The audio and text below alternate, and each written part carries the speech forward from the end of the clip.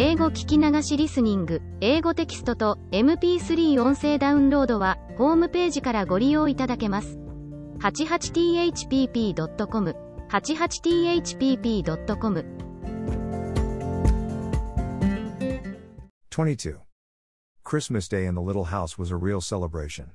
It was the first one in the Jocelyn's married life, and the entire household entered into the spirit of Yuletide with enthusiasm. At Bambi's suggestion, they hid the presents all over the house. The subsequent search and discovery were carried on with much laughter and shouting. Ardelia's delight over her gifts was vocal and extreme. The professor continually forgot which presents were his, and collected everyone else's into his pile, from which the owner laughingly rescued them. A pair of silk stockings for Bambi which he absent-mindedly appropriated caused much mirth. Jarvis's gift to Bambi was a dull gold chain, hung with tassels of baroque pearls, an exquisite feminine bauble. "Oh, Jarvis, how charming! It's like a lovely lady's happy tears," she exclaimed. He blushed happily. "I thought it looked like you." "A thousand thanks. Fasten the clasp for me." He fumbled it awkwardly, but with final success. She turned for inspection, her eyes avid for praise. He nodded. "It is where it belongs," he said. The day passed happily. Ardelia's dinner was a Christmas poem. When the professor complimented her on the success of everything, she replied, "Yassa, this he a day been all right. But I hopes before next Christmas we all gwine to have some chillons to make dis a show nuff potty." Bambi's face was scarlet, but she faced it out. "Oh, not children, Ardelia, singular, you mean, I hope." "No, I don't mean singular. We don't want no singular chillons.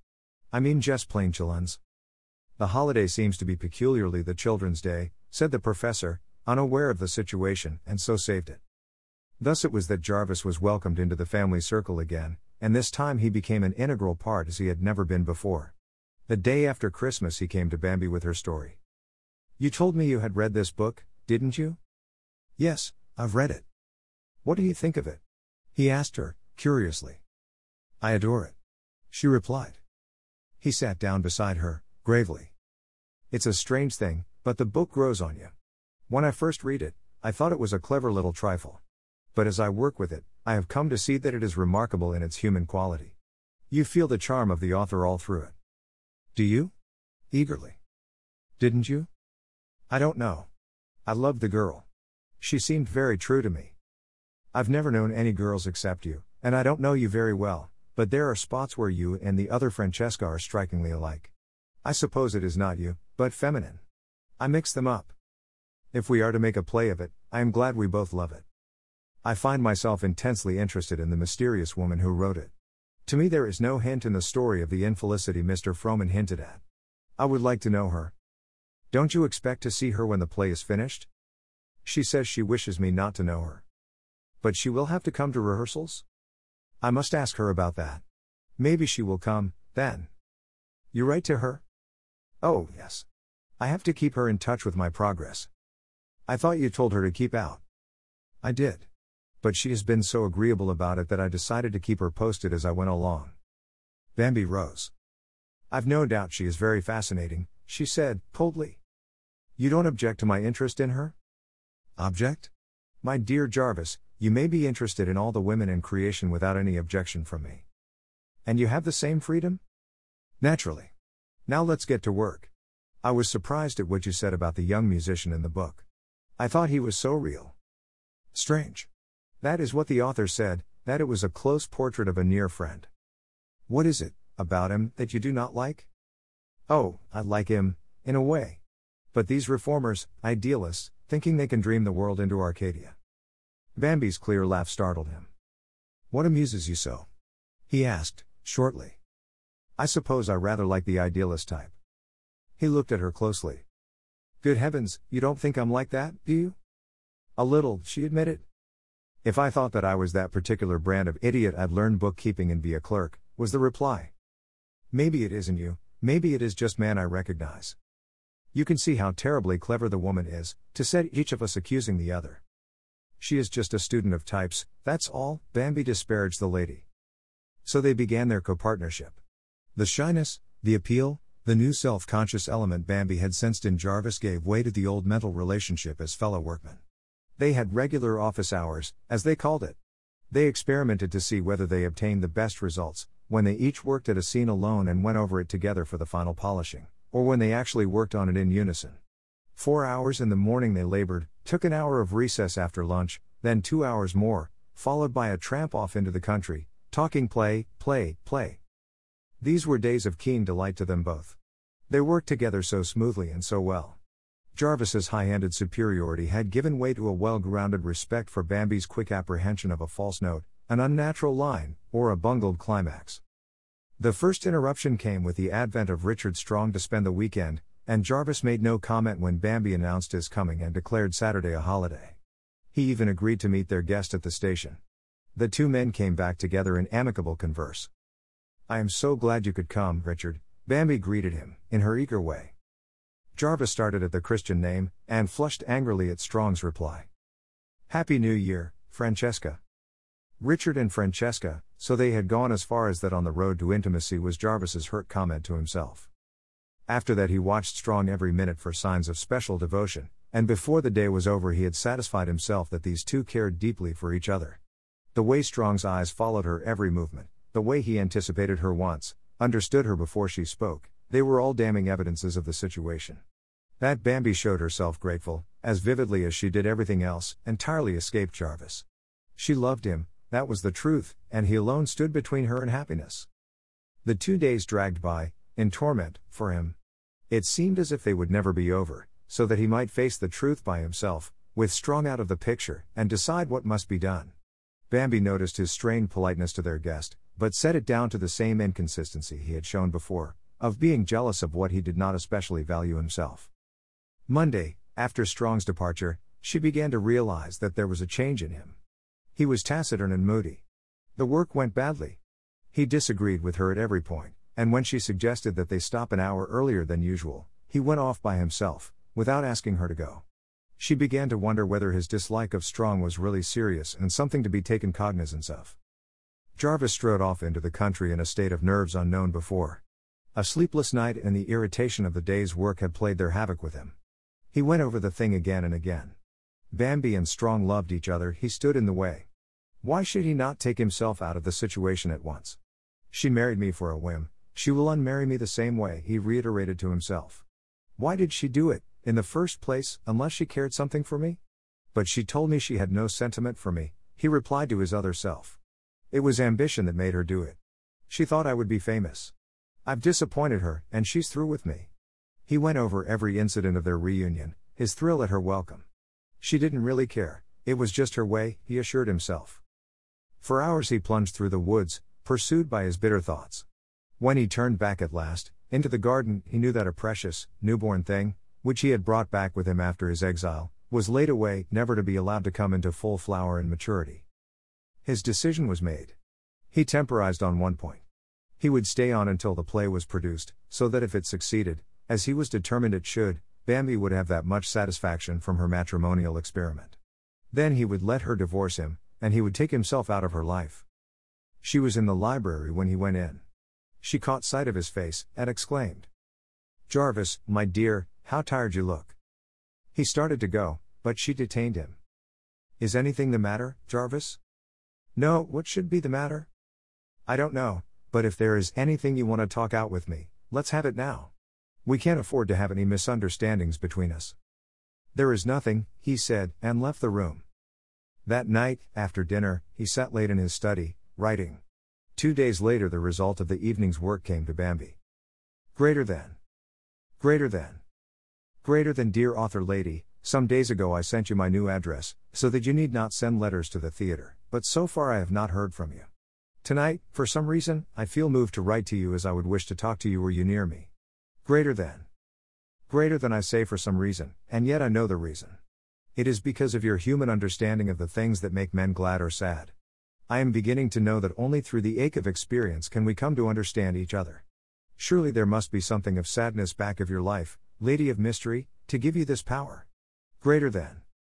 Greater than today I have fought out a bitter fight with myself, and I feel the loneliness that comes in a crisis, when each man of us must stand or fall, alone. Greater than. Greater than the play goes ahead rapidly. As I told you, Mrs. Jocelyn and I have great satisfaction in our work on it. I am determined to wring success from it. Both for your sake and for mine, I must. Greater than. Greater than, is this personal letter distasteful to you? Do I depend too much upon your gracious understanding? If I do, say so, and I will not offend again. Greater than. Greater than faithfully. Greater than. Greater than Jarvis Jocelyn. Greater than. Greater than. Bambi read this letter over and over again, behind the locked door of her bedroom. What did it all mean? What was the bitter fight that drove Jarvis to this other woman for solace? How far did she dare draw him out on it, without offending her own sense of fitness? Had this innocent plot of hers, to startle him into amazed admiration, led them both into a labyrinth of misunderstanding? She answered Jarvis's letter and sent it to the theater, asking them to forward it. Greater than. Greater than. Greater than, dear Mr. Jocelyn, your letter touched me very much in its appeal for my sympathy and understanding. I am regretful that sorrow has found you out. I think of you always as young and strong and happy, with a young wife and the world before you. I hate to have you spoil my picture. Greater than. Greater than, I repeat my satisfaction that you and your wife enjoy your work on Francesca.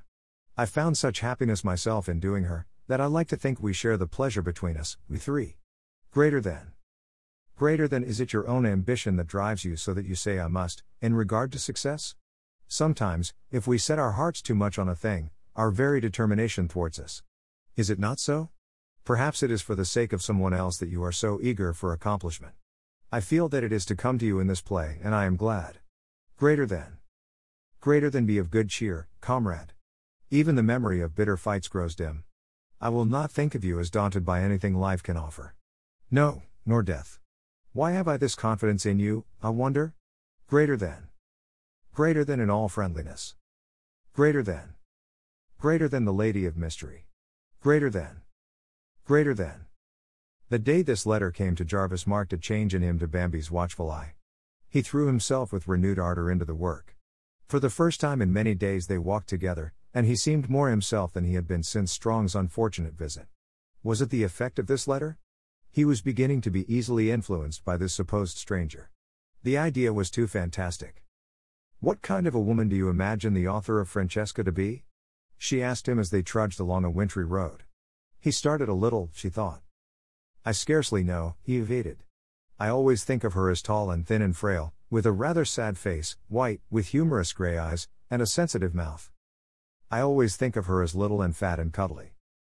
Oh, not cuddly, he protested. She laughed. Any news from her lately? Yes. I had a letter today. Did you ask if she was coming to rehearsals? Not yet. Haven't you any curiosity about her? In a way, yes. But I respect her desire in the matter. I don't. If I could get it out of Richard Strong who she is, I'd go look her up in a minute. Have you tried? Eagerly. He won't tell. He's the king of clams. He has no right to tell. It is very smart of her to work up all this mystery about herself. No doubt she is a wobbly old fatty, instead of the Beatrice you think her. He made no answer, but she saw by his face how he resented it. A wicked design grew in Bambi's mind. She would make Jarvis Jocelyn fall so desperately and hopelessly in love with this dream woman of his that she would be revenged upon him for the way he had shut her out since Strong's visit. It never once occurred to her that it was a hurt she had given him which drove him to this other woman. But the something which he had offered her the night of his return he had deliberately withdrawn, before she had a chance to accept or refuse it. Well, here was a chance to punish him and she would take it. 23. From the day of her resolve, absolute impersonality characterized their relations during work hours. Sometimes they walked together, sometimes Bambi went alone or made visits to her friends. Jarvis felt more and more her withdrawal from him.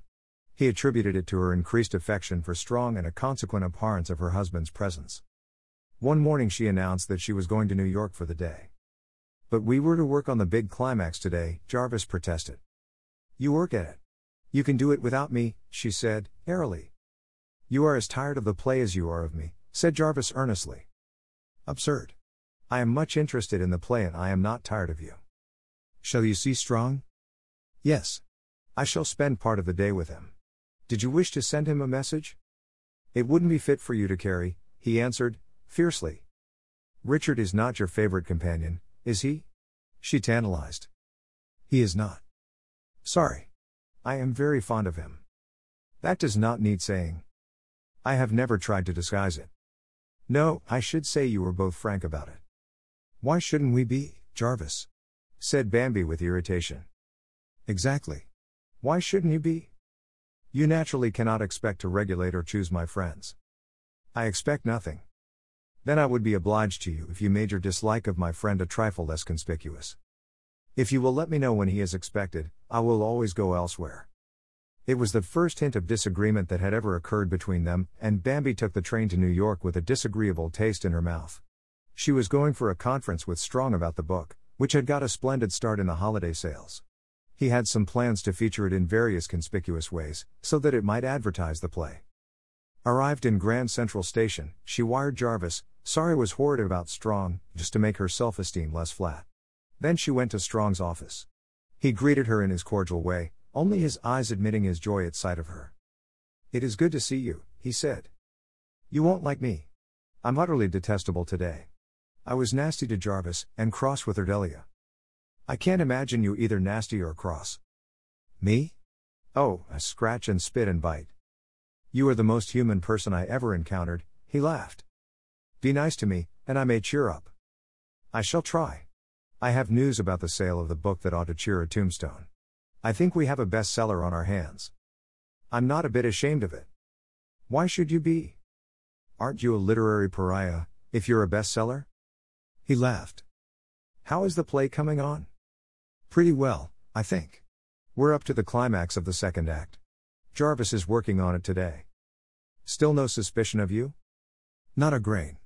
I think he's falling in love with the author of Francesca, though. How? Through their letters. You certainly have a talent for comedy, he laughed, and added gravely, I thought Jocelyn had always been in love with the author of Francesca? No. I have always known that the author of Francesca cared about Jarvis. You must have dreamed that, Richard. Poor old Jarvis. Sometimes I think I will confess. Maybe I have no right to make game of him this way. Doesn't he suspect your style in your letters? I would know a letter from you, no matter what the circumstances. Oh, I don't write like myself. I write like an author. I found out what he thought she looked like, and I write tall, pale, sensitive-mouthed kind of letters, with a hint of sadness. You imp, he laughed. Improves my style. You ought to be glad. Let's hear about the plans for the book. They settled down to discussing advertising plans, which kept them busy until late afternoon. When the last detail was settled, Bambi rose with a sigh. Phew. That was a long siege. Like Corp in Sentimental Tommy, it makes me sweat to think. I should not have kept it up so long. I forget you are not used to this drill, he apologized. I think I'll live. Remember the first time I came to see you? Perfectly. Wasn't I scared? Were you? You were so kind and fatherly. Fatherly? He said. What lots of things have happened to me since then, she mused. And to me, said Richard, under his breath. Hiya. Life is a bubble. You'll feel better after a cup of tea. Where shall we go? Let's walk up to the plaza. Done, said he, closing his desk. It was a cold, crisp day, which stimulated the blood like a cocktail. Bambi breathed deep as she tried to fall in step with her companion. I can't keep step with you. I'm too little and my skirt's too tight. I'll keep step with you, my lady. Mercy, don't try. Jarvis says I hop along like a grasshopper. I resent that. Your free, swaying walk is one of your charms. You always make me think of a wind-blown flower. She looked up at him, radiantly. Richard, you say the charmingest things. Francesca, you do inspire them. I'm a vain little peacock, and Jarvis never notices how I look. Too bad to mate a peacock and an owl. A brilliant sunset bathed the avenue in a red, gold light. The steady procession of motors, taxis, and hansom cabs made its slow way uptown. The shop windows blazed in their most seductive moments. The sidewalks were crowded with smart men, fashionable women swathed in magnificent furs, slim, little pink-cheeked girls. All of them made their way up the broad high road toward home or tea, as the case might be. Oh, you blessed fleshpots, how I adore you. Referring to the men or the women? Nutty Richard. I mean all the luxury and sensuousness which New York represents. You hungry little beggar, how you do eat up your sensations. They give me indigestion sometimes. The foyer of the plaza was like a reception. The tea room was a clatter and a clack with tongues. Like the clatter of sleek little squirrels, said Bambi, as she followed the head waiter to their table. Her comments on people about them, the nicknames she donated to them, convulsed Strong. He would never again see that pompous head waiter except as Papa Powder. Would you get tired of it if you were here all the time? I suppose so. It is all so alike. The women all look alike, and the men, and the waiters. If you dropped through the ceiling, you could hardly tell whether you were in the Ritz, the Plaza, the Manhattan, or the Knickerbocker. You would know it was New York, that's all. What train do you take tonight, or shall you stay over? I shall go on the 11:50, if you'll play with me until then. He smiled at her affectation. Suppose we try another kind of crowd tonight, and dine at the Lafayette. Delighted. I've never been there. It's jolly. You'll like it, I think. Where is it? Way downtown, University Place. What shall we do between now and dinner time? Let's walk down. Oh, that's a long walk. But I love to walk, unless it is too much for you. Sheer impudence. The walk was one never to be forgotten by Strong. To have Bambi all to himself, to look forward to hours of such bliss, to have her swinging along beside him, laughing and chattering, now and again laying her hand on his arm in confident friendliness, it was intoxicating. By sheer force of will he kept his hand on the throttle of his emotions. One look, one false move, would ruin it all. He knew, without any doubts, that she did not love him. He even told himself she loved Jocelyn. He knew that he must make himself a valuable friend and not an undesired lover, but his one of her was great, and his fury at Jarvis's indifference white hot. She caught his set look. Richard. He turned his eyes on her. You're tired of me. I won't talk any more. He drew her hand through his arm, and held her there. Don't say that sort of thing, please, it isn't fair. Take it back. The Lafayette filled her with excitement. They had a table on a raised balcony overlooking the main dining room. Richard pointed out celebrities, bowed to many friends, talked charming personalities. A feast of Lucullus was served them. Music and wine and excitement bewitched Bambi. She sparkled and laughed. She capped his every sally with a quick retort. She was totally different from the girl-boy who had walked downtown beside him. What are you thinking about me? She challenged him, her head tipped back provokingly. Daughter of joy. I have spent a very pleasant fortnight with you, Richard. Has it seemed that long? Since I left Sunnyside this morning? Quite. How many personalities have you been since then? Oh, not nearly all my mess. Protean artist? Headliner, she nodded. They drank to the success of the play. Later, as he stood beside her in the car, a few minutes before she was to leave, she put her hand in his. I've had the loveliest time, she said. You are the most accomplished playmate I ever had. It has been a happy day. Come to Sunnyside soon. The train began to move out and he hurried to get off. She waved to him from the window. She was tired, so she went to bed at once, with never a dream of the emptiness her small presence left in New York for the playmate. 24. What luck did you have with the climax, yesterday? She asked Jarvis, next day, as she came into the workroom. None at all. I worked all day, and tore it up last night. Oh, why did you do that? It was hopeless. If you wanted to teach me how vital you are to this work, you did it. Such a thing never entered my mind. Shall we begin in it now? Of course. I'm keen to get at it. She plunged into the situation and swept all obstacles before her. The entire reaction from yesterday's pleasure and change went into her work. Lunchtime came as a shock, the morning had fled so fast. Jarvis sighed as he piled up the pages. You work like an electric dynamo, he remarked. I always work better after a happy vacation. Why don't you run off for a day, to get your breath, as it were? Where would I run to? You might go look up the author lady you're so interested in, she remarked, wickedly. He made no answer to that. The noon mail brought Bambi's latest letter from Jarvis. All mail was brought immediately to her, so she had a chance to extract the telltale letters. Jarvis wrote. Greater than. Greater than. Greater than, dear lady, your letters are fast becoming a necessity to me. I look for them as eagerly as a boy. I find myself more and more absorbed in the Francesca of your fancy, whom I feel sure is the essence of you. Is it not so? Greater than. Greater than. I am bitterly unhappy these days, lonely as I have never been before. The emotional side of life has always been a closed book to me, one I disdain to read. So once my heart begins to call attention to itself, I suppose the more poignant will be my experience. Greater than. Greater than I have lately come back from a long exile spent in a hideous place. I brought with me the first hunger for love I had ever known. But I found no answering need in the heart I turned to. I have been thrown back on myself, to eat my heart out, because I know now that it is my own fault.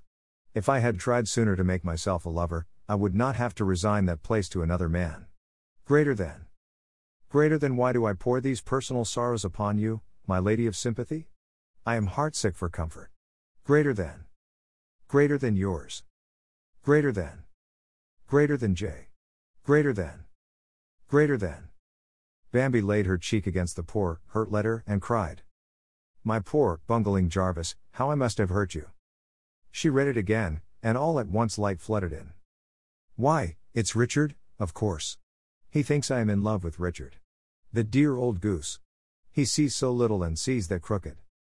She went in search of him, determined to tell the whole foolish story, to explain the imaginary obstacles that divided them.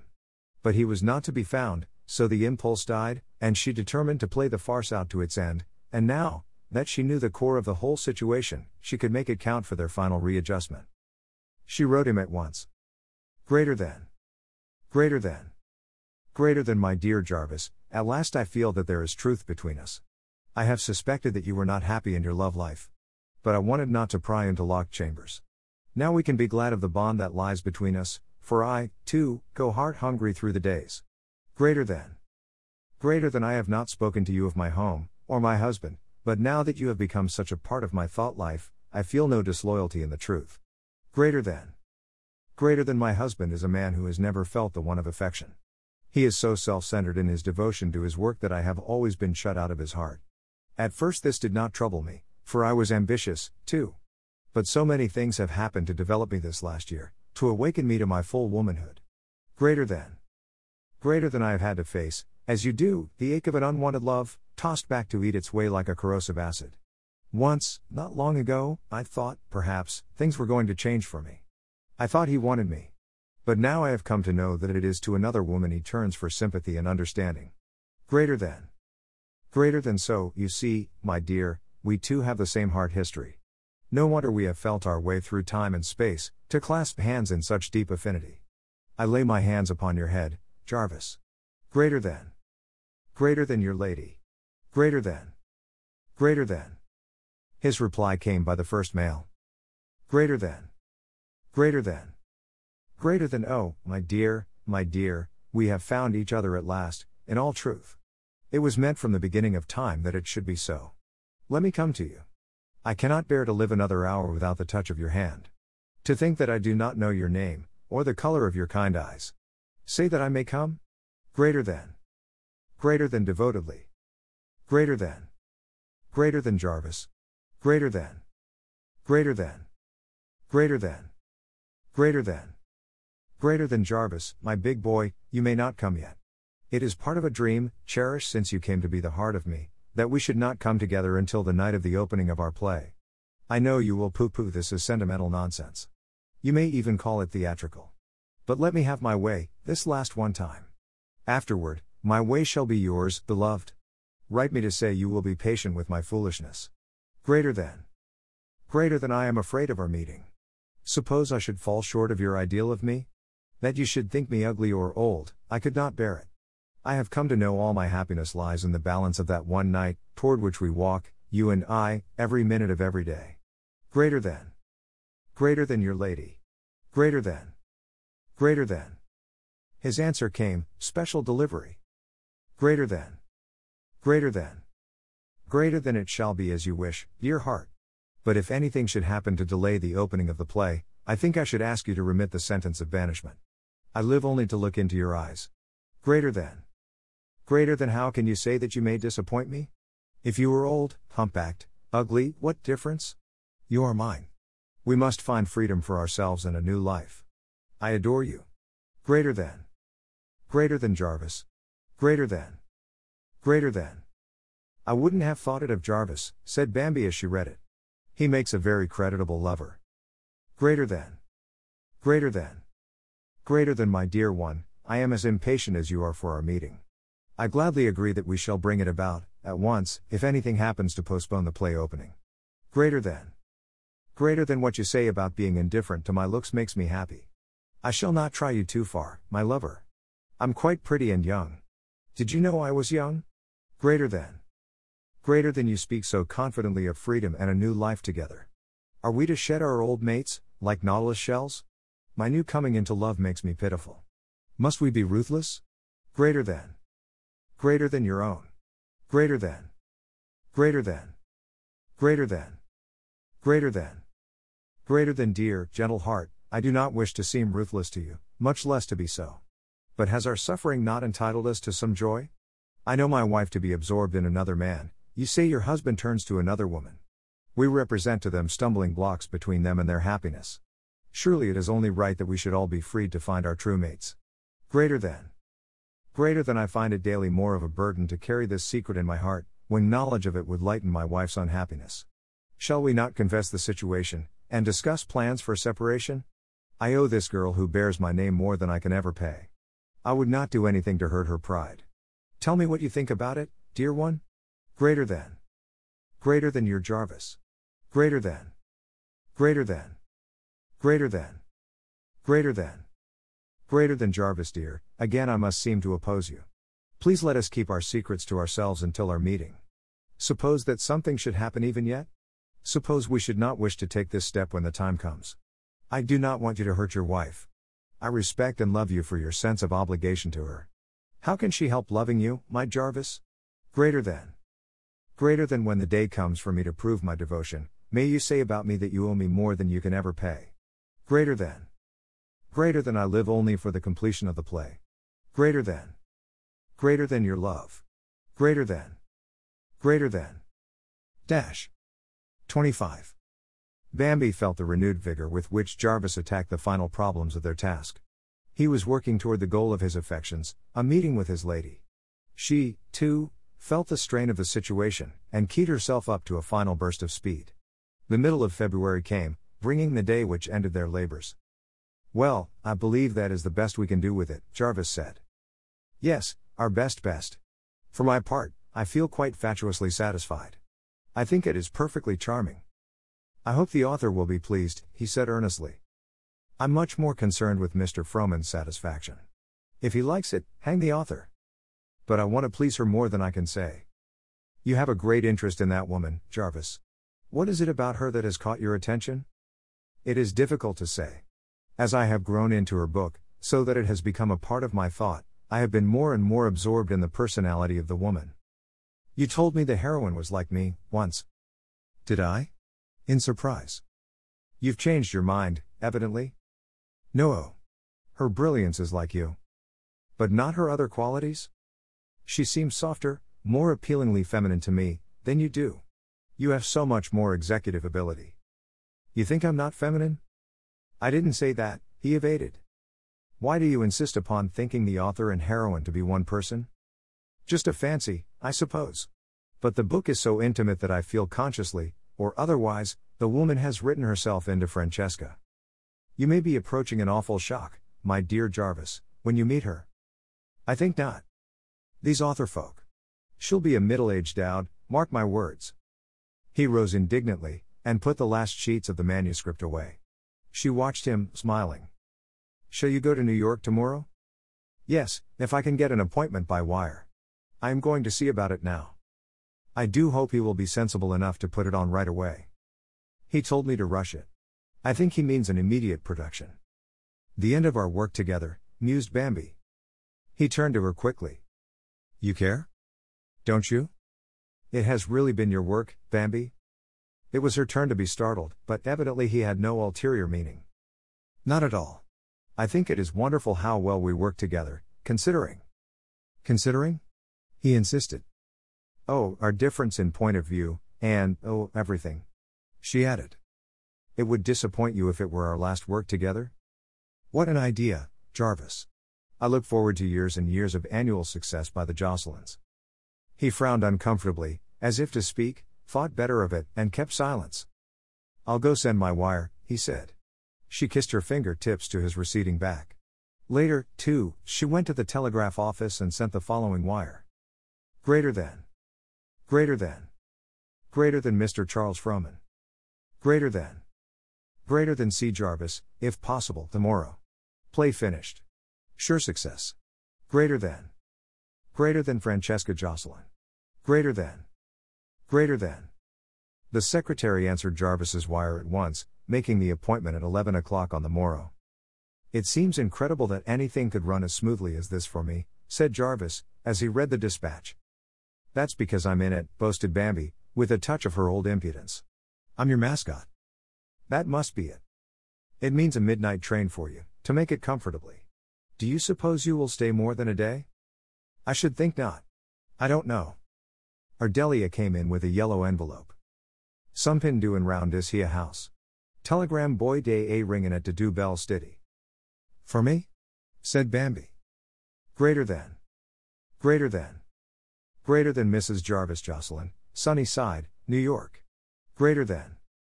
Greater than Mr. Froman will see you at 3 o'clock tomorrow. Greater than. Greater than. Bambi gazed at it a moment, a bit dazed, then she laughed. Anything the matter? Jarvis inquired. No. Oh no. This was how it happened that Mr. Jarvis Jocelyn took the midnight train to New York, while Mrs. Jarvis Jocelyn followed on an early morning one. But why, if you both have to go to that city of abominations, do you not go together? Inquired the professor. Part of the secret, she reminded him. Dear me, I had forgotten we were living in a plot. How is it coming out? I will know today, definitely, just how, when, and where it is coming out. Jarvis presented himself at the theater at 11 sharp, and felt a thrill of righteous pride when he was ushered into the private office without delay. His vow that he would enter without so much as a calling card had come true sooner than he had hoped. Mr. Froman smiled in his friendly way and shook hands. How's my friend, the XG who? He laughed. Fine. I hope you are well. I'm all right. How's the play? I have it here. It is good. Good, is it? Mr. Froman's eyes twinkled. Yes. Mrs. Jocelyn worked at it with me, and I have to admit that the success, if it is one, is largely due to her. She is a writer, too? No, but she has a keen dramatic sense. She understands character, too. So? Lucky for you. Does she want her name on the bills? She has never spoken of it, but I wish her to go on as co-dramatist.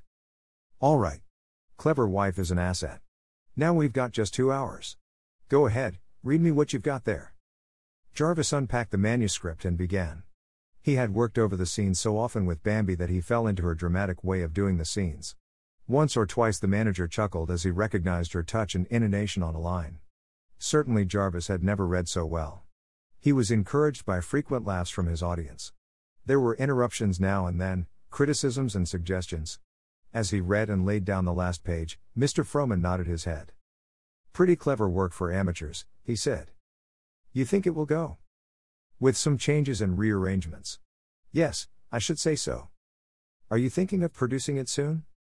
Yes, if I can make satisfactory arrangements with the author, I'll put it in rehearsal right away. I think the author will be satisfied. The manager looked a question.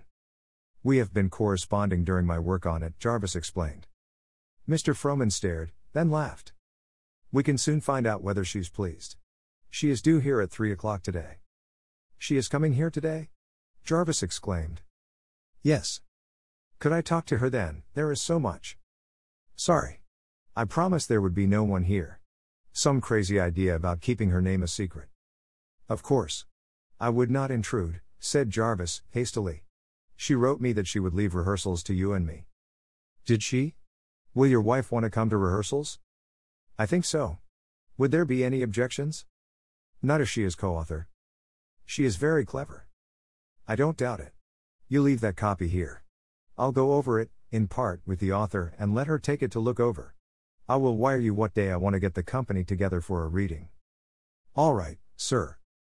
If the author is satisfied with this, I'll have a contract made out to submit to you and your wife. In the meantime, do you want an advance? No, thanks. All right. You'll hear from me. You've done surprisingly well with this, Jocelyn, you, or your wife. Thank you. Good day. Good day. At 3 o'clock the other member of the Jocelyn family arrived. You're good to see me.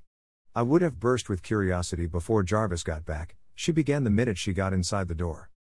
I naturally wanted to consult the author before I accepted the play. Is it any good? Are you going to take it? What do you think about it? Are you satisfied? Yes. I think it's a love of a play. He laughed. How much of it did Jarvis do? Oh, a great deal. Not enough to spoil it, eh? He has worked very hard, she said seriously. He tells me he has corresponded with the author during his work, and he begged to be here for this meeting. Did he? Bless his heart. It has been so funny, that correspondence. He's crazy about that author lady. Either you are very clever, or he's very stupid, which is it? Both. When are you going to tell him the truth? The opening night. Upon my word, you have got a dramatic sense. Blaze of success, outbursts of applause, husband finds wife is the center and cause of it. That sort of thing, eh? Yes, but don't say it like that. It sounds silly and cheap. Husband will be mad as fury at the whole thing. You don't think that, do you? That would spoil the whole thing so entirely, she said in concern. You're the dramatist, I'm only the manager, he laughed. They talked about the cast, the sets, and other practical details. You're coming to rehearsals, aren't you? He asked her. Rather. Jarvis prepared me for that. Did he? Well, he won't be much good. He can't act. I told him you would look over the play, then I would call the company together for a reading. Consider the script looked over. Do call it quick, Mr. Froman, I can hardly wait. What about contracts? Do you want one as author, with another to you and Jarvis as playwrights? No, that's too complicated. Let's have one for the whole thing, then we can divvy up what there is. Suits me. I'll see you next week, then. Better make arrangements to stay in town during rehearsals. Oh, yes, we will. I think we will pull off a success. This is very human, this stuff. Goodbye. You've been such a dear. We've just got to succeed for your sake. Goodbye, and thanks. 26. Bambi hurried to catch the 5:30 train for home, and as it rushed through the station she spied Jarvis striding on ahead, evidently bound for the same train. With the caution of a lady detective she kept behind him until he got aboard. Then she rushed ahead and got into the first car. At Sunnyside she astonished the town hackman by leaping into his cab and ordering him to drive her home, top speed. The situation appealed to her taste for intrigue. Into the house she sped and to her room. The professor and Ardelio were in bed and asleep. When Jarvis came in she descended, to inquire about the fate of their play, with the calm of a finished actress. I'm waiting for you. What news? She demanded. He likes it. If the author is satisfied, we go ahead at once. Hooray, shouted Bambi, pirouetting madly. Mr. and Mrs. Jarvis Jocelyn, the talk of the town, she sang. You did want your name on the bills, then? She stopped in alarm. Had she given it away after all her trouble? How do you mean on the bills? As co-author? Mr. Froman asked me. I told him you had never spoken of it, but that I wanted you to have full credit. What else did you tell Mr. Froman about me? I told him you were clever. What did he say? She laughed. Said he didn't doubt it. He will allow you to come to rehearsals. I should hope so. So it's all settled? Yes, if the author consents. She was to see the play at 3 this afternoon. Was she? Why didn't you wait and see her? She wished to talk to Mr. Froman alone. Isn't she tiresome, with all her mystery? You don't think she could hold us up on it now, at the last minute, do you? She could, but I don't think she will. Rehearsals will be called next week. Oh, goody. Jarvis, aren't you happy about it? Yes. But you aren't happy enough. He sighed. It was all so different from the way he had planned to bring her his first success. Something seems to have gone amiss with us, doesn't it, Bambi? I haven't noticed it. You're satisfied to go on as we are now? I can think of a few improvements. I'll tell you about them later. So many things seem to hinge on the success of this play. They do. May the gods take notice, she laughed. On the following Tuesday came the call for a reading of the play with the company, Wednesday, at 11. Bambi was as excited as a child over the announcement. I think we had better plan to stay at the National Arts Club again, during rehearsals, Jarvis. I am not sure I can finance that. I told Mr. Froman I did not need an advance. I've got some left. You can borrow back the 100 you paid me, to start off on. You're like the old woman with the magic purse. I'm thrifty and saving. Well, if we can accomplish it without robbing you, I agree with you that it would be better to stay in town. Settled. You go pack your things, and I'll look after mine. They prepared to make their second pilgrimage, this time to the land of promise. The professor showed an unusual amount of interest in the matter. How long will it take to rehearse it? He asked. We don't know yet, we're such amateurs. But as soon as we know the date set for the opening, you and Ardelia are to prepare to come. You can come up the day of the performance, and if you can't stand it, you may come home the next day. A trip to New York? What an upsetting idea. Would you rather stay here and miss the first play Jarvis and I ever did together? Said Bambi, disappointedly. No, certainly not. I'll come. Just make a note of it, and put it in a conspicuous place, he added. We'll keep you reminded, never fear. Ardelia gasped when she heard she was to go. I'll send you a list of the clothes to bring for the professor in plenty of time. I shall give you a new black silk dress for the occasion. Laudamassi, Miss Bambi. I's so excited I can't talk. A no silk dress and a goin' to no York wid de professor. I decla day ain't no nigga woman in dis here town got sesh quality to work fo as dis old nigga has. Why, Ardelia, we couldn't have it without you. Am I gwine sit wid de white folks in de theater, or up in nigga heaven? You'll sit in a box with the rest of us. God Almighty, honey, dis gwine to be de happiest Cassian o be my life. The co-authors took the night train. Not quite a year ago since our first journey together, said Bambi. That's so. It seems a century, doesn't it? That is a distinctly husband remark. I was only thinking of how much had happened in that time. Two new beings have happened, a new you and a new me, she answered him. Are you as changed as I am? He asked. Yes. You haven't noticed me enough to realize it, I suppose. He made no reply to that. Arrived in New York, they went to the clubhouse, and took the same rooms they had before. As Bambi looked about the room, she turned to Jarvis in the doorway.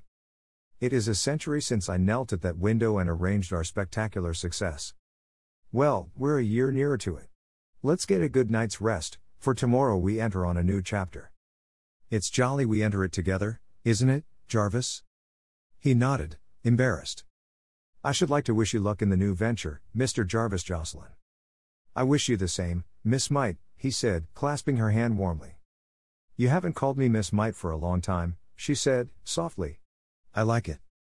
Good night, said Jarvis abruptly, and left. You're a poor actor, my Jarvis, she chuckled to herself. At 11 o'clock they presented themselves at the theater. The reading was to take place in Mr. Frohman's big room. Jarvis and Bambi were admitted at once. Good morning, said Mr. Frohman. Good morning. This is Mrs. Jocelyn, Mr. Frohman. Bambi offered her hand to the manager with a solemn face, but the laugh twinkled in her eyes. How do you do, Mrs. Jocelyn? I understand that you had a great deal to do with this play? I did, she admitted. Without me this play would have been nothing. This leaves you no ground to stand on, Mr. Jocelyn, he laughed. The members of the company arrived and were presented to the authors. Bambi kept them all laughing until Mr. Frohman called order. They sat in state around the big table. I propose that Mrs. Jocelyn read us the play, Mr. Frohman said. Oh, shall I? It is really Jarvis. If you please, said Mr. Frohman, indicating a chair. So Bambi began, with a smile at Jarvis, and another at the audience. They all felt in a good humor. The play was so peculiarly hers, the intimate quality which had made the book go had been wonderfully retained, so that spontaneous laughter marked her progress through the comedy. It was also true in Universal, the characters so well drawn, the denouement so happy. At the climax of the third act the company broke into irresistible and unpremeditated applause. Oh, God bless you for that, said Bambi, her eyes wet with gratitude. We ought to cast you for the girl. You are enough like her to have sat for the portrait, said Mr. Frohman, wickedly. Jarvis turned to look at Bambi in his earnest way. He marked the likeness, again, himself. I shall play it just as you read it, Mrs. Jocelyn, said the girl who was cast for the lead. You will greatly improve on my Francesca, I'm sure, Bambi nodded to her. Parts were distributed, much discussion followed as to character drawing and business, then they separated to meet for rehearsal the next day at 10:30. Mr. Frohman had an immediate appointment, so the Jocelyns had no opportunity for a word in private. Queer that Mr. Frohman should think that you're like Francesca, too, said Jarvis, on their way to the club. Oh, I don't know. We are the same type. That's all. You could play the part wonderfully. Could I? It would be fun. Still, I think we can make more money and have more fun writing plays." She seemed always to be harping on their future together. The next day was full of surprises for them both. They were entirely ignorant of conditions in and about the theater. The big, dark house, with its seats all swathed in linen covers, the empty, barn-like stage, with chairs set about to indicate properties, the stage hands coming and going, the stage manager shouting directions, it was all new to them. The members of the company were as businesslike as bank clerks. No hint of illusion, no scrap of romance. "Mercy. It's like a ghost house," said Bambi. A deal table was set at one side, downstage, for the Jocelyn's, with 2 scripts of the play. They sat down like frightened school children, bewildered as to what would be expected of them.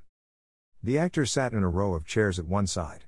The stage manager made some explanations and remarks about rehearsals, and then the first act was called. It was slow and tedious work. Over and over again the scenes were tried.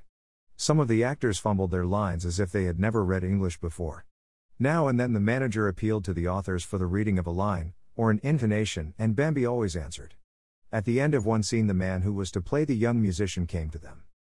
"I've been thinking over my part, Mrs. Jocelyn, and I think that if you could write in a scene right here, in Act First, to let me explain to the old fiddler my reason for being in this situation." "Oh, no, you mustn't explain. The whole point of the first act is that you explain nothing." "Yes, but it would play better," he began, in the patronizing tone always used to newcomers in the theater. "I can't help that. I cannot spoil the truth of a whole character, even if it does play better," said Bambi, smiling sweetly. The actor took it up with the stage manager after rehearsal, and was referred to the authors. "These new playwrights always have to learn at our expense," he said, importantly. "Can't be helped.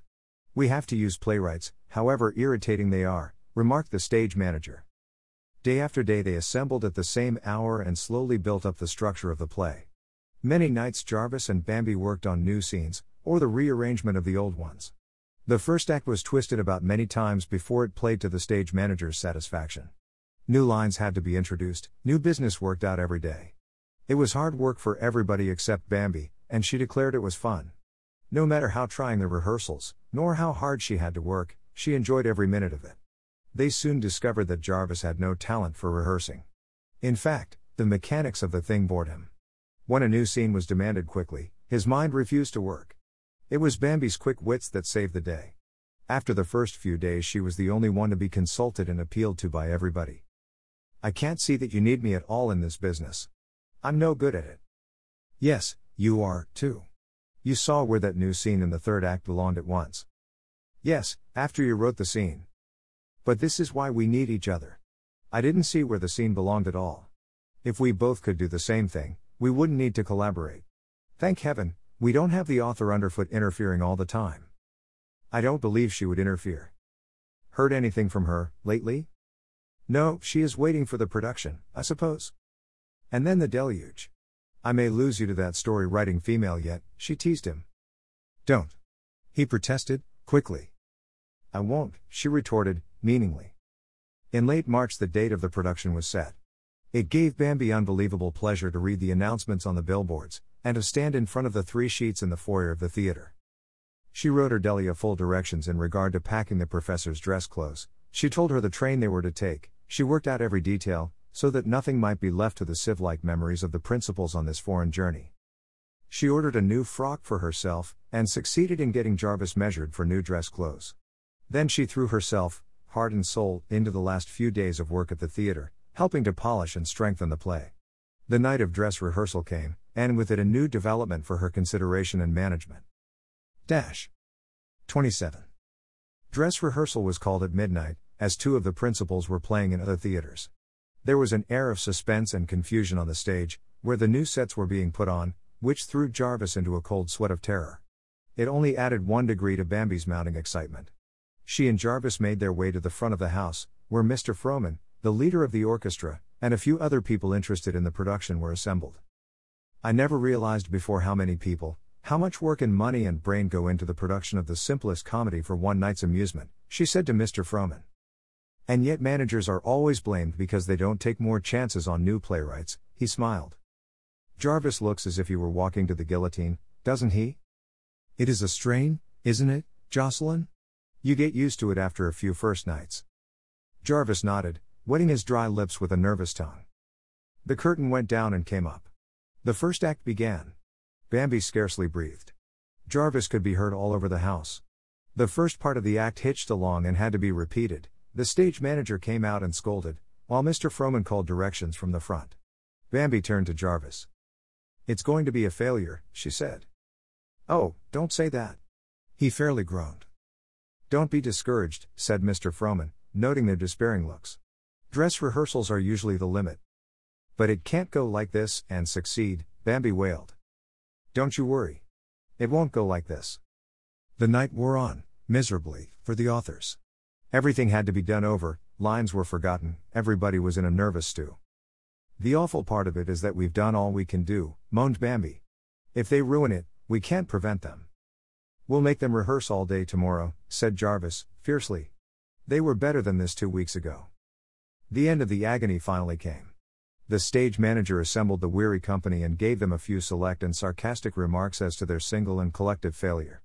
Mr. Froman added a few words, and ordered them all to dismiss the play from their minds until the morrow night. Bambi tried to say a word of encouragement and thanks to them, but in the midst of it she broke down and wept. "Take her home and keep her in bed tomorrow, Jocelyn," Mr. Froman said. Jarvis hurried her into a cab, and she sobbed softly all the way home. He made no effort to touch her or comfort her, he was in torment himself. At the club he ordered eggnog and sandwiches sent to her room, whither he followed her, helpless to cope with her tears. She threw her things off and bathed her eyes, while he set out the table for the food. When the boy appeared with it, Jarvis led her to her chair and served her. She smiled mistily at him. "It's nerves and excitement and overwork," she explained. He nodded. "If it failed now, it would be too awful," he said. "Don't say that word, don't even think it," she cried. "You mustn't care so much," he begged her. "Don't you care?" "Of course, more than you know. But I am prepared for failure, if it comes." "I can't be prepared for it. It cannot happen," she sobbed. He stood looking down at her helplessly. "What can I do for you? What is it you want?" he demanded gently. "I want to be rocked," she sobbed. "To be." She pushed him into a big chair and climbed into his arms. "Rocked," she finished. He held her minute closely, then he rose and set her down. "I can't do it," he began. "I have something to tell you that must be said." "Not tonight, Jarvis, I'm too tired." "Yes, tonight, before another hour passes. Sit down there, please." She obeyed, curiously. "Do you remember Christmas Eve, when I came home?" "Yes." "Did you notice anything different about me?" "How, different?" "Did it occur to you that I cared about you, for the first time?" I suspicioned it a little." "Then you deliberately ignored it because you did not want my love?" I didn't mean to ignore it." "But you did." "I wasn't sure, you never spoke of it, never said you cared. After that first night I thought I must have been mistaken." "But you were glad to be mistaken?" "No. I was sorry," she said, softly. "What?" Sharply. "I wanted your love, Jarvis." "You can't mean that." "But I do." "But, Strong, you love Strong." She rose quickly, her face flushed. "I love Richard Strong as my friend, and in no other way." "Certainly he loves you." "He has never told me so." "You let me believe you cared for him, you tortured me with your show of preference for him." "You imagine that, Jarvis. It is not true." "It is true," he cried, passionately. "I came to you, eager for your love, wanting you as I had never wanted anything. You flaunted this man in my face, you shut me out, you drove me back on myself. Well, what did you expect me to do? Endure forever in silence? What did you do? Or what do you mean to do? I have come to care for a woman who understands me." "A woman, Jarvis?" "The woman who wrote Francesca. I cared first because she had put into her heroine so many things that were like you." "Well," she said again. "She has come to care for me. I wanted to tell you so long ago, when we first knew, but she begged me not to until after the play was tried out. But I can't stand it another minute. There must be truth between us, Bambi. I want you to read her letters. I want you to try to understand how this has crept into my heart. You wish to be free, to go to her? There is no happiness for us, is there? I'm too tired to think it out now, Jarvis. You must go away and let me get myself together." She looked like a pitiful little wraith, and his heart ached for her. I'm sorry I had to add to your hard day, but I had to say this tonight. It's all right. I must ask you not to speak to me of it again until after tomorrow night. I need all my strength for that ordeal.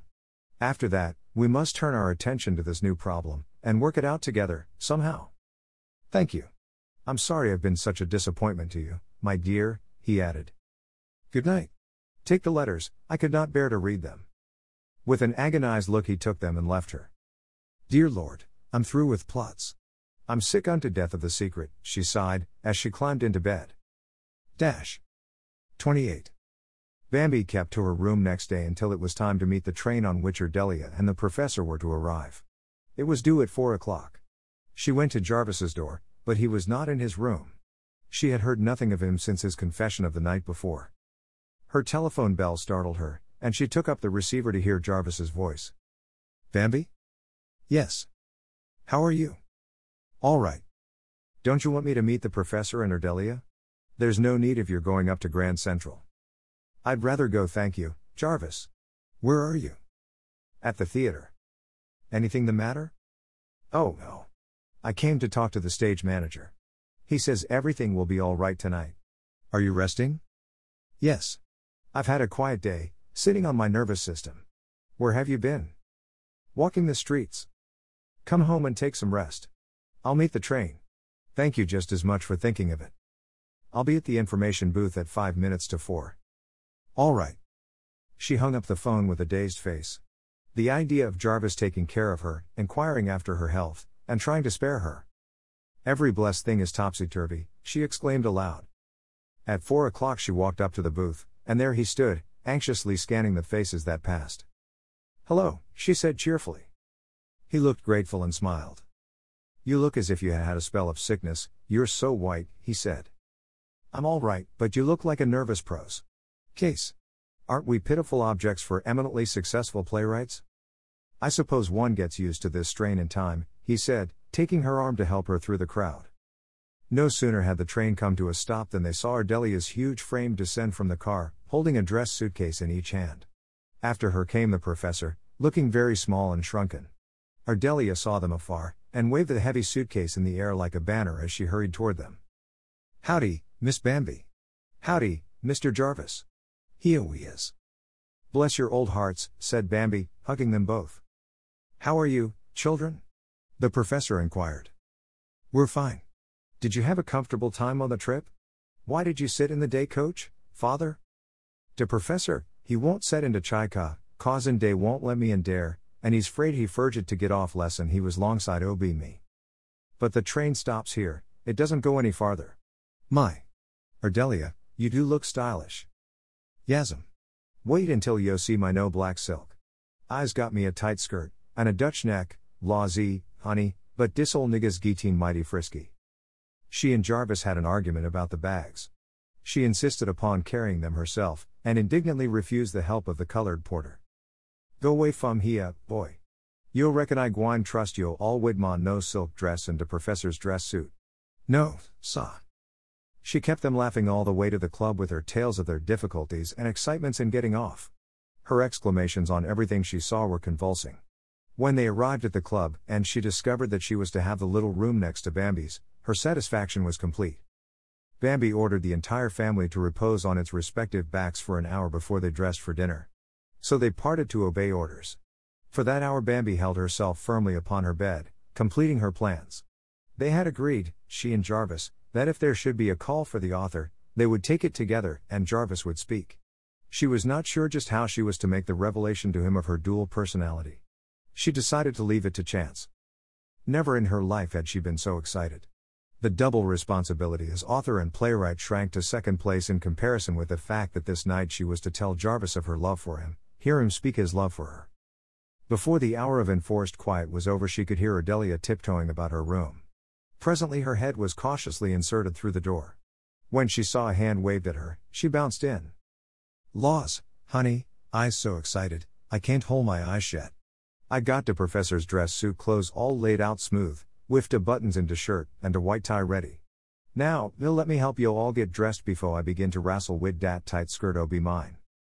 All right, sit down and hold your hands till I jump into my bath. While Bambi bathed, Ardelia shouted all the gossip of home through the bathroom door. Upon Bambi's reappearance, she insisted upon dressing her like a child. She put on her silk stockings and slippers, getting herself down and up with many a grunt. She constituted herself a critical judge in the hairdressing process, and fussed about every pin. "Why ain't yo all had one ob des a hair fixers do yo hide? And make me look like a hair shop model? Not much. Well, yo done purty good. Wait till I curl it," said Bambi, throwing up the window and popping her head out into the night air. "Fo de Lawd's sake, yo curl yo hay and no yawk jest like yo do at home. Why not? This cold, damp air is just the thing. Now look at me," she boasted, shaking her head so that the soft, curly rings fluttered like little bells about her face. "Y'all do," said Ardelia. Bambi disappeared into the closet, and presently she popped out her head. "Ardelia, prepare to die of joy. When you have seen my new dress, life has nothing more to offer you. I ain't gwine to die till after dis show." Out of the closet Bambi danced, her arms full of sunset clouds. Apparently she held it up, and Ardelia's eyes bulged. "Yo don call dat a dress? Put it on me, and you'll call it a poem." "Dey ain't nothin' to it," she protested, as she slipped it over Bambi's head. It was certainly a diaphanous thing of many layers of chiffon, graduating in color from flame to palest apricot pink. It hung straight and simple on Bambi's lithe figure, bringing out all the color, the dash, the fire-like quality in the girl's personality. The flush in her cheeks, the glow in her eyes, even the little curls, were like twisted tongues of flame. She whirled for Ardelia's inspection. "I know dat ain't no decent dress, but yo show is beautiful as Potiphar's wife." "Who's she?" "She's in the Bible." Bambi laughed. "I look like the fire of spring," she nodded to her reflection. "Of course I'm beautiful. This is the biggest, happiest night of my life." A boy came for the professor's clothes, and a little later that distracted gentleman presented himself to have his tie arranged, and to be looked over generally in case of omissions. "My dear," he exclaimed at sight of his daughter. "Aren't I wonderful?"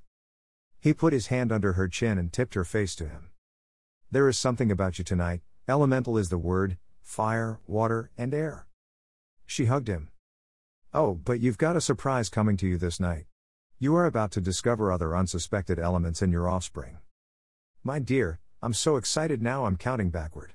Don't explode anything on me or I'll lose control. The secret is coming out tonight." "Is it painful?" "No, it's heavenly." Jarvis rapped. "May I come in?" "Yes." He stood on the threshold a moment, a truly magnificent figure in his evening clothes. "Jarvis!" breathed Bambi. "Bambi!" exclaimed Jarvis, and they stood agaze. She recovered first. "Do you like me?" she coquetted. He walked about her slowly, considering her from all sides. "Ariel," he said at last. "Oh, thank you, Apollo," she laughed, to cover the lump in her throat at his awed admiration. They sent Ardelia's supper up to her, and the rest of them made an attempt at dining, but nobody could eat a thing. Bambi talked incessantly from excitement, and all eyes in the dining room were focused upon her. Ardelia was in a tremor of pride when they went upstairs again. She shone like ebony, and grinned like a Hindu idol. They admired her, to her heart's content, and she descended to the cab in a state of sinful pride. Although they were early, the motors were already unloading before the theater. They were to sit in the stage box, and as soon as the rest of them were seated, Bambi went back on the stage to say good evening to the company. The first night excitement prevailed back there. Every member of the company was dressed and made up a good half hour too soon. They all assured the perturbed author that she need have no fears, everything would go off in fine shape. Somewhat relieved, she started to go out front, when she ran into Mr. Froman. "Good evening. If you are as well as you look, you're all right," he smiled at her. "I feel like a loaded mine about to blow to pieces," she answered. "Hold on for a couple of hours more. Does Jarvis know yet?" "Not yet." He laughed and went on. Bambi returned to the box, where she sat far back in the corner. The house was filling fast now. More than a little interest was evinced in the strange box party of Big Jarvis, the professor, and Ardelia. Richard Strong nodded and smiled from a nearby seat. "We should have come in late, just as the curtain rose," whispered Bambi. "We must not be so green again." "Why so, daughter?" "Then we wouldn't be stared at." "Are we stared at? By whom?" The overture interrupted her reply. The seats were full now, as high as the eye could reach the balconies. Bambi scanned the faces eagerly. Would they like the play? If they only knew what it meant to Jarvis and to her to have them like it. The curtain rose. For 2 full moments she could not breathe. The act started off briskly, and little by little her tension relaxed. She laid her hand on Jarvis's knee and it was stiff with nervous concentration. The first genuine laugh came to both of them like manna from heaven. "It's all right," Bambi whispered to Jarvis. He nodded, his eyes glued to the stage. Of all kinds of creative work, dramatic writing can be the most poignant or the most satisfactory. It is the keenest pleasure to see characters whom you have invented given life and personality if the actors are clever. The Jocelyn's had the aid of practically a perfect cast. The sense of power that comes with the laughter or the tears of an audience aroused by your thoughts is a very real experience. Bambi ate up her sensations, as Strong had said. As the curtain descended after the first act, the applause was instantaneous and long. "They like it," Bambi said with a sigh. "Yes, thank God." From Jarvis. "You told me not to take this seriously, Jarvis," she reminded him. "Does anybody know who wrote this book?" the professor inquired. "Not yet. We are to know tonight.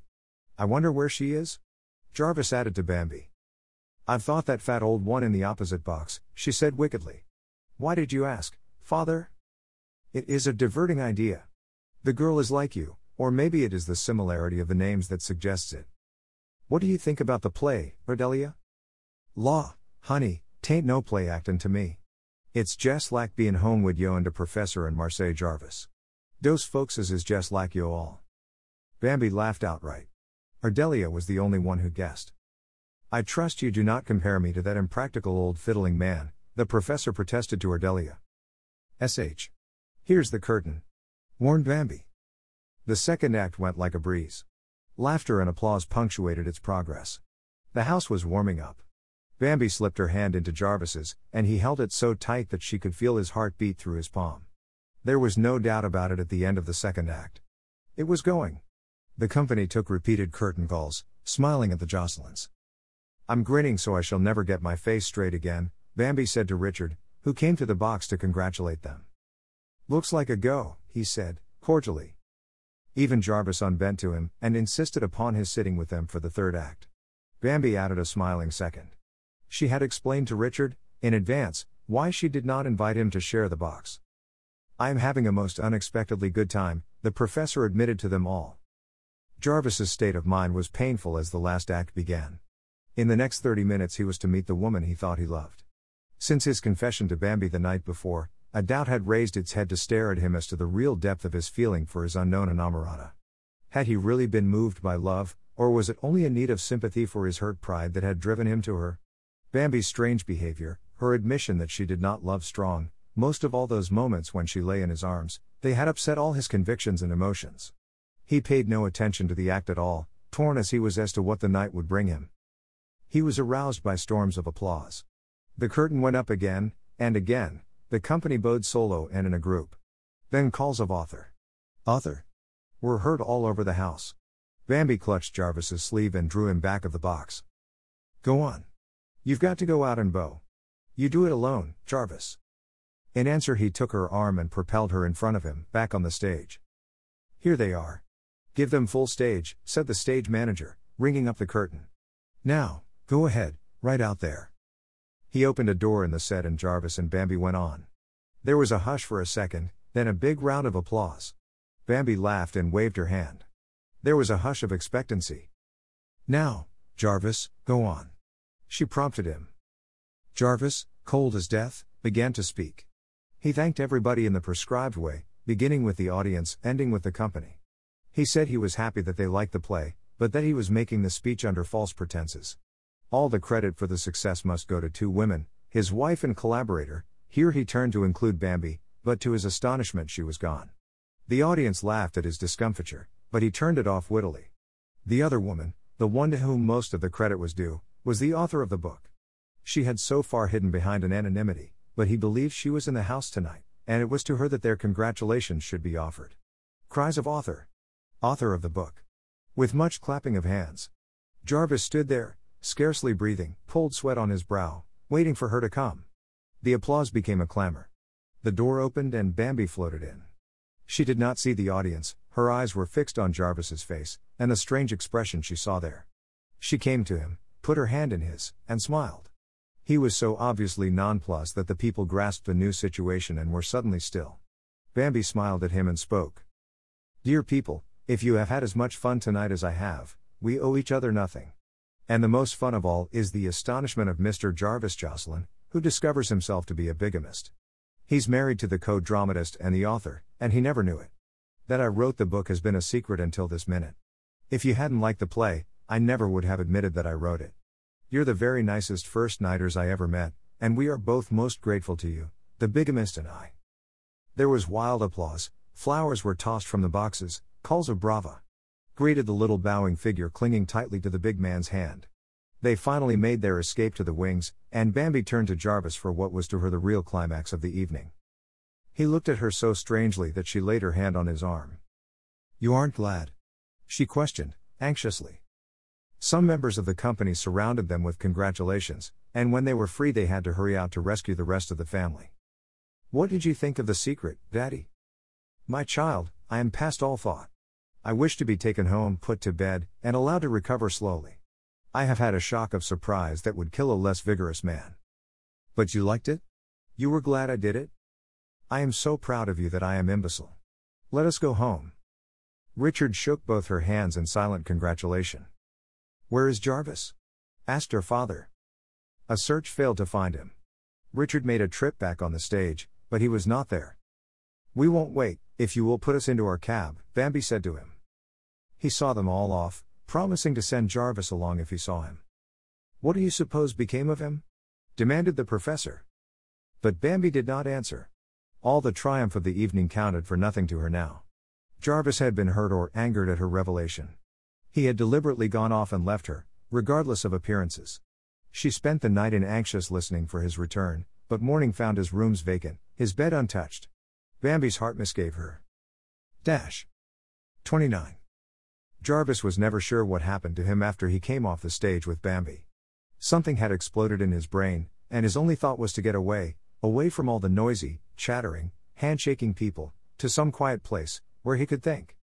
On the way back to the box in Bambi's train, he had been separated from her a minute, long enough to spy the stage door, to slip out and away. He headed uptown without design, walking, at a furious pace. Bambi, herself, was the lady of mystery to whom he had offered his devotions. The thing which hurt him was that she had tricked him into declaring himself, probably laughed at his ardor.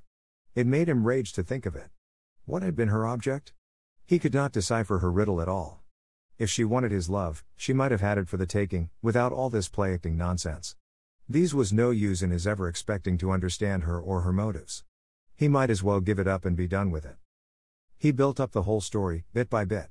Her mysterious trips to town were in regard to the book, of course. The butter and eggs money came from royalties. Strong had published the story in his magazine, hence their intimacy. His thought attacked this idea furiously, then he remembered Bambi's words, "I love Richard Strong as my good friend, and in no other way." There was no doubting the sincerity of that declaration. Besides, Bambi never lied. She had not deceived him, then, with any deliberate plan to alienate his affections so that she could be free to go to Strong. No light along that line of questioning. He went on, feeling his way, step by step, to the point of the dramatization of the book. Here he paused long. Surely he had not been her dupe here. He was Frohman's choice as dramatist. But was he? She and Frohman had come to some understanding, because she had gone to see him the day the play was delivered. No, that could not be, for he found her at home when he returned. He could not find a piece to fit into the puzzle at this point. He went over their joint work on the book, her book. He understood, now, how she was so sure of every move, why she knew her characters so well. What a blind fool he had been not to see that Francesca was herself. How she had played with him about that, too. How she drew him out about the other characters. He stopped in his tracks as the last blow fell. The musician was intended for a study of him, that hazy, impossible dreamer, with his half-baked, egotistical theories of his own divine importance. Why, in God's name, had she married him if that was her opinion of him? His brain beat it over and over, to the click of his heels on the pavement. The fiddler was the professor, of course. Anyone but a blind man would have seen it. So she had made mock of them, the two men nearest to her, for all the world to laugh at. That she wanted to punish him for not coming up to her expectations, that he could understand, but why had she betrayed the professor whom she loved? He reviewed the period of rehearsals, her sure touch revealed again.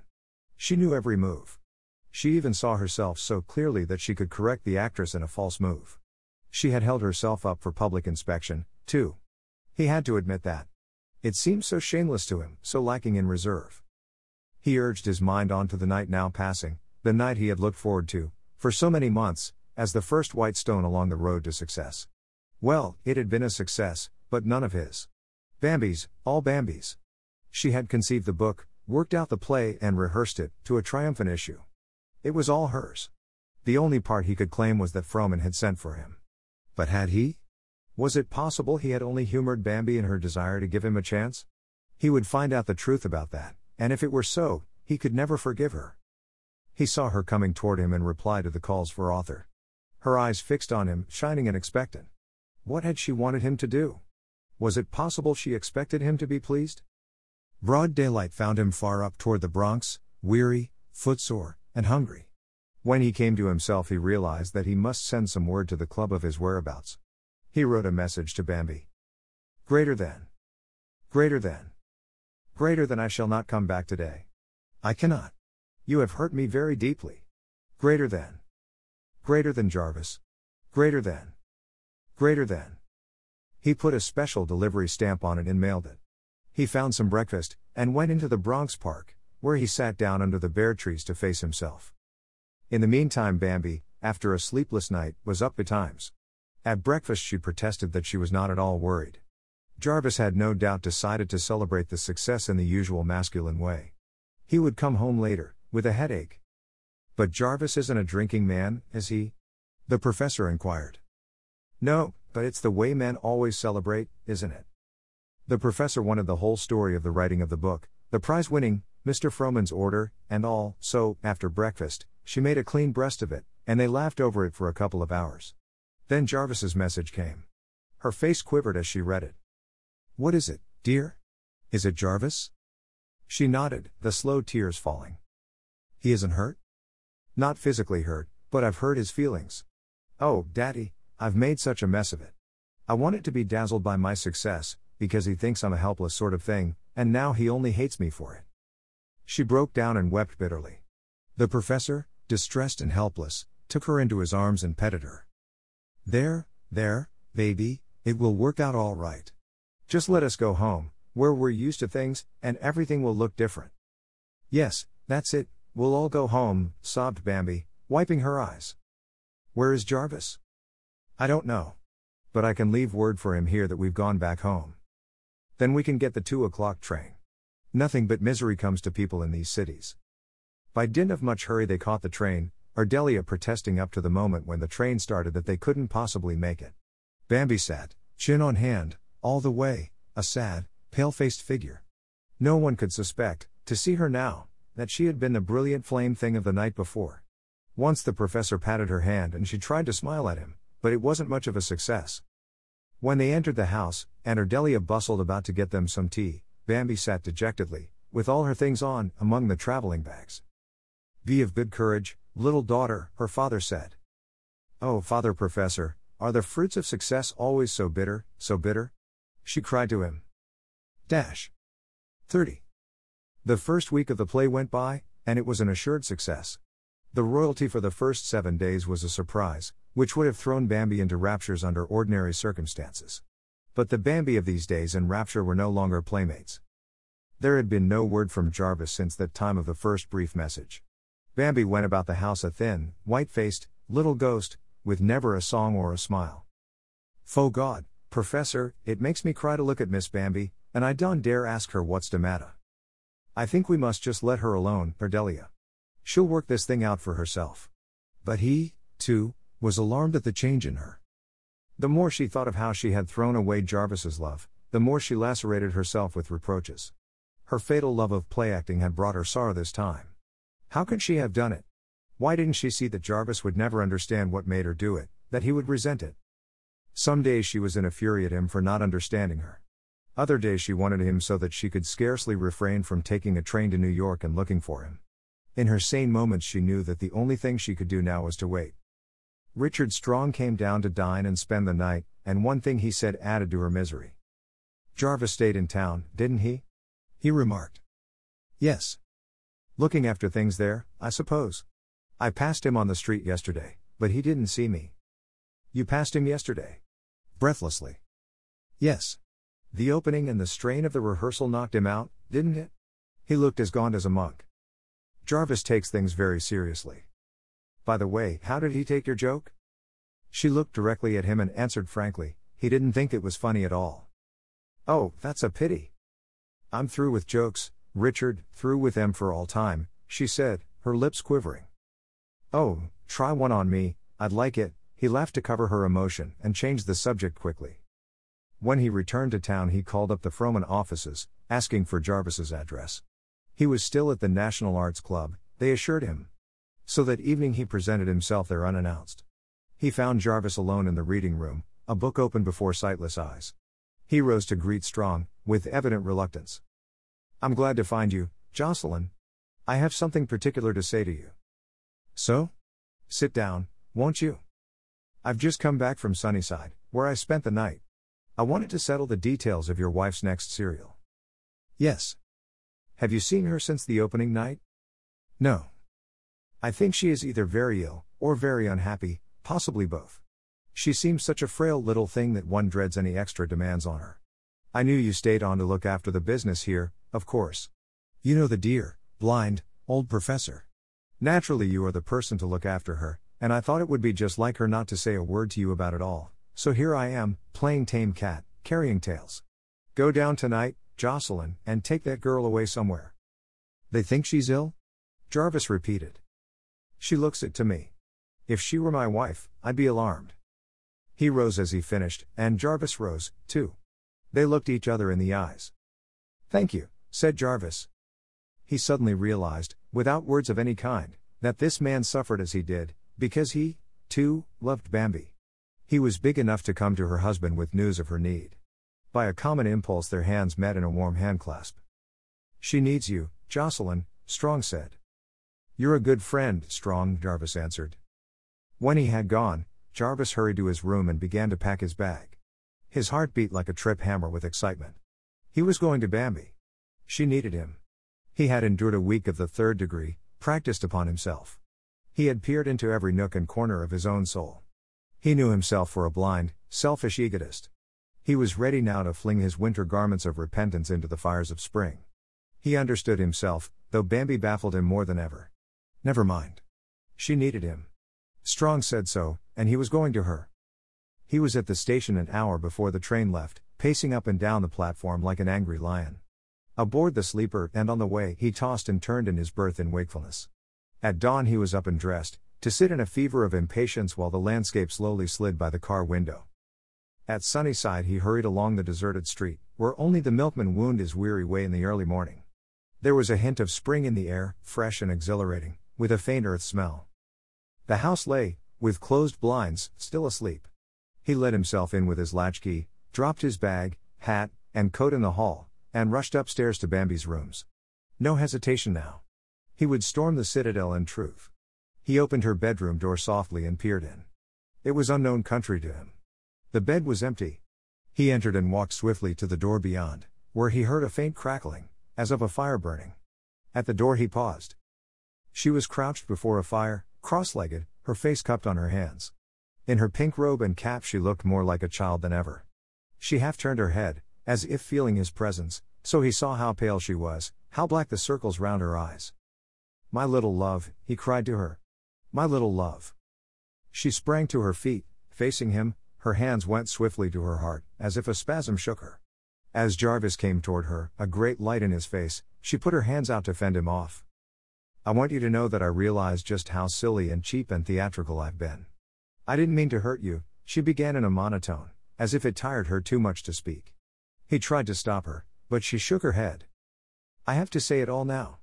I cared so much when you came home that time, and after the first night I thought you didn't care for me. My best beloved, let me. No, please. I was piqued and angry and I thought I could punish you by pretending to be the other woman you thought you were writing to. I wanted to make you care for her, and then. It was you I cared for, you. I thought that, when you knew I was both of us, you'd be so glad. She broke off into a sob. I am, dearest, I am. I never meant to hurt you. This week has nearly killed me. He took her into his arms, and sat in the big chair, holding her close, while she clung to him and sobbed out her heart. He kissed her hair, her wet eyes, and her lips, saying over and over, "Oh, littlest, I love you so, I love you so." When the sobs ceased, he lifted her face to his. "I want to see the shine in your eyes, dearest, and then I want you to listen to me." She drew his head down to her and kissed him. "The shine will come back now, beloved." "Oh, big," she said with a sigh, "my old Jarvis." "No, your new Jarvis, little wife. The old, crazy Jarvis will be more to your liking. I may not understand you very well yet, but I know my need of you, my pride in you. And my need of you? And your need of me. We're in step, now, honey girl, and we'll march along together without any more misunderstandings, won't we? Oh, we will, if you'll take short steps, so I can keep up. I'm the one to do the running now, Miss Mike. A famous novelist and a successful playwright," he laughed, pinching her cheek. "None of it counts. The only title that means anything to me is Mrs. Jarvis Jocelyn." His comment on that was inaudible. "Would you mind telling me just why you married me?" "Because I was a seeress, and foresaw this day." More comment, inaudible. The door opened, cautiously, the professor tiptoed in, followed by Ardelia, with a tray. At the sight of the two before him, engrossed in the inaudible comments, he stepped back into Ardelia and rattled the contents of the tray. Jarvis looked up and caught his astonished expression. He rose with Bambi in his arms. "Good morning, father. I'm home," he said. "Thank to good Lord." From Ardelia. "It's Jarvis," said Bambi, fatuously, patting his cheek. "I suspected that it was when I saw him," the professor admitted. "I'm glad that you're back, and I hope you'll stay. This child needs a firmer hand than mine." "You're speaking of a woman with a well-advanced career, Herr Professor Parkhurst." "Ardelia, we are not needed. She is well." A dose of Jarvis Jocelyn was the correct prescription. "Well, thank God for some show enough lovin' at loss," said Ardelia, as she backed out behind the professor and closed the door. The end. 英語聞き流しリスニング、英語テキストと MP3 音声ダウンロードは、ホームページからご利用いただけます。88thpp.com、88thpp.com